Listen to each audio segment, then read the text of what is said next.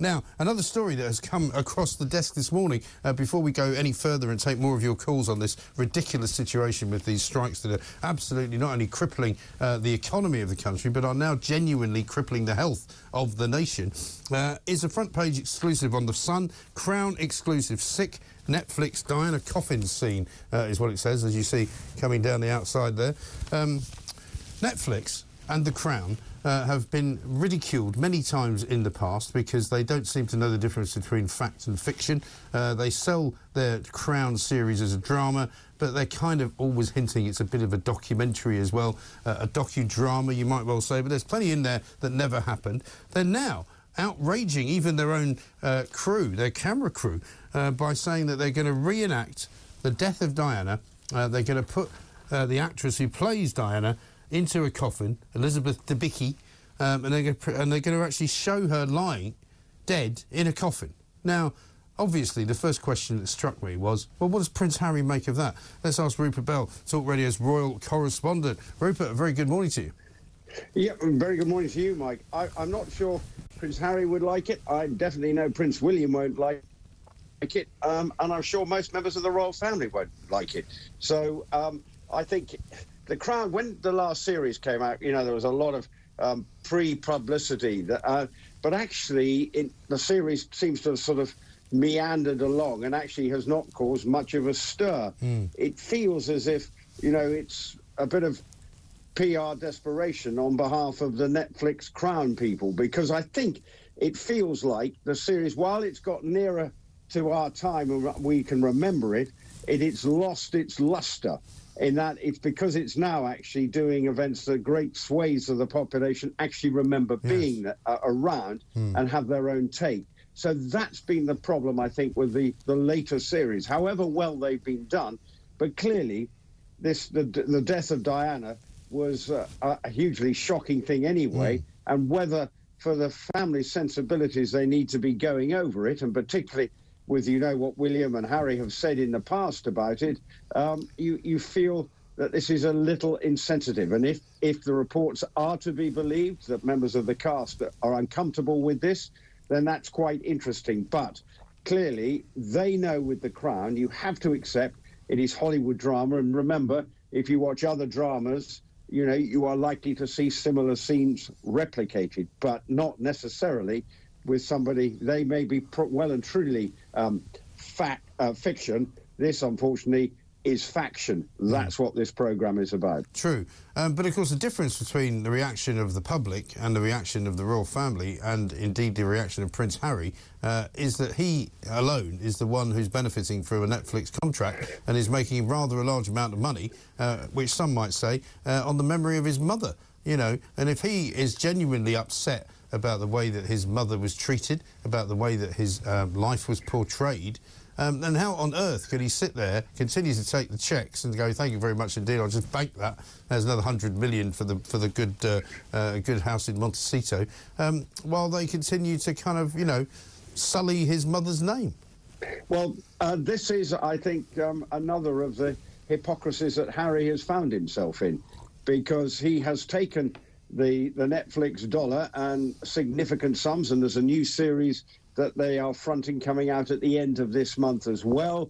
So they are definitely profiting by it. And so that's why it does sit uncomfortably, and he does need to maybe cast his feelings on this. But bearing in mind that the in recent documentary series had clips featuring his mother with Martin Bashir, which the family said they didn't want to see rebroadcast in any form, again shows that actually he is doing things to suit himself here, more often than not, rather than actually take a broad picture and say, look what the rest of my family think. They think it's wrong, yet here you are merrily going ahead with it. So again, it proves that, you know, he wants, it's one rule for him and another rule for someone else, and basically he wants everyone, at times you would see, and certainly from that documentary, that they want to go with his rule and no one else's. Yes, well, of course, their story continues, doesn't it? Because we now know that not only is he going to give an interview over in America to somebody about his new book that's coming out, he's now going to talk to Tom Bradby, who's been a mate of his for a long time. When are we expecting to see that? Well, the book's due to come out on January the 10th, so I imagine It will be over the next couple of weeks or so that we will see it. Probably near after Christmas, maybe after the New Year, just in the build-up for it coming out on January the 10th. I'm sure there'll be a big splash about it, and it will be very interesting to see what Harry's got to say when he's asked. And as I said earlier, in a way, hopefully the journalist will ask proper questions of Harry so that he doesn't have a free pass. And then actually, you might actually see a true representation of what was going on, rather than just saying it as a glorified puff and agreeing with everything that he writes in the book. Now, I don't know what's in the book, but clearly it's his side of events.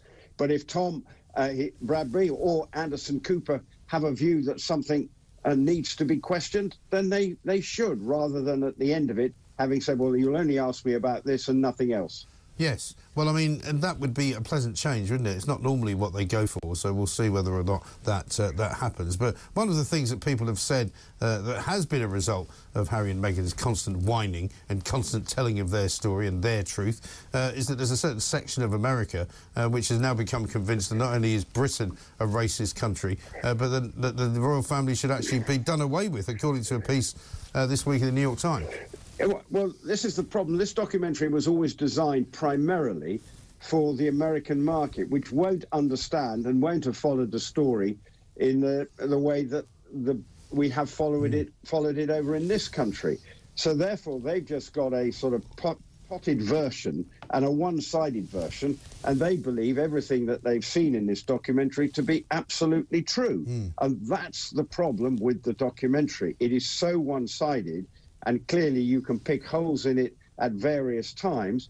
But obviously with the news about the racism angle and the problems with the Commonwealth, obviously have been highlighted in this article in the New York Times, which has had history in this respect. But, you know, we know the press is part of the problem in the eyes of Prince Harry. But obviously in this case, they're probably quite happy with that article that has been put out, but it's really a reflection of how they thought the Netflix documentary would play to American audience who are not quite as engaged in it and see it for what they think is this is it and the truth and the whole truth. Yeah, I mean, again, as I've said before, you know, Britain used to be portrayed as this kind of rather Victorian, cobbled street, kind of gas-lit, you know, street lamps and fog and Jack the Ripper style kind of, you know, history. Now they're portraying it as this kind of, you know, horrendous, you know, theme park full of racists and colonialists running about, kind of beating people dressed in native costume to death. I mean, it's a very odd way the Americans view us, isn't it? Yes, but, you know, until they start casting stones, they should stop casting stones in our direction because, as you know, America is a country that is riven with its own racial issues. Yeah.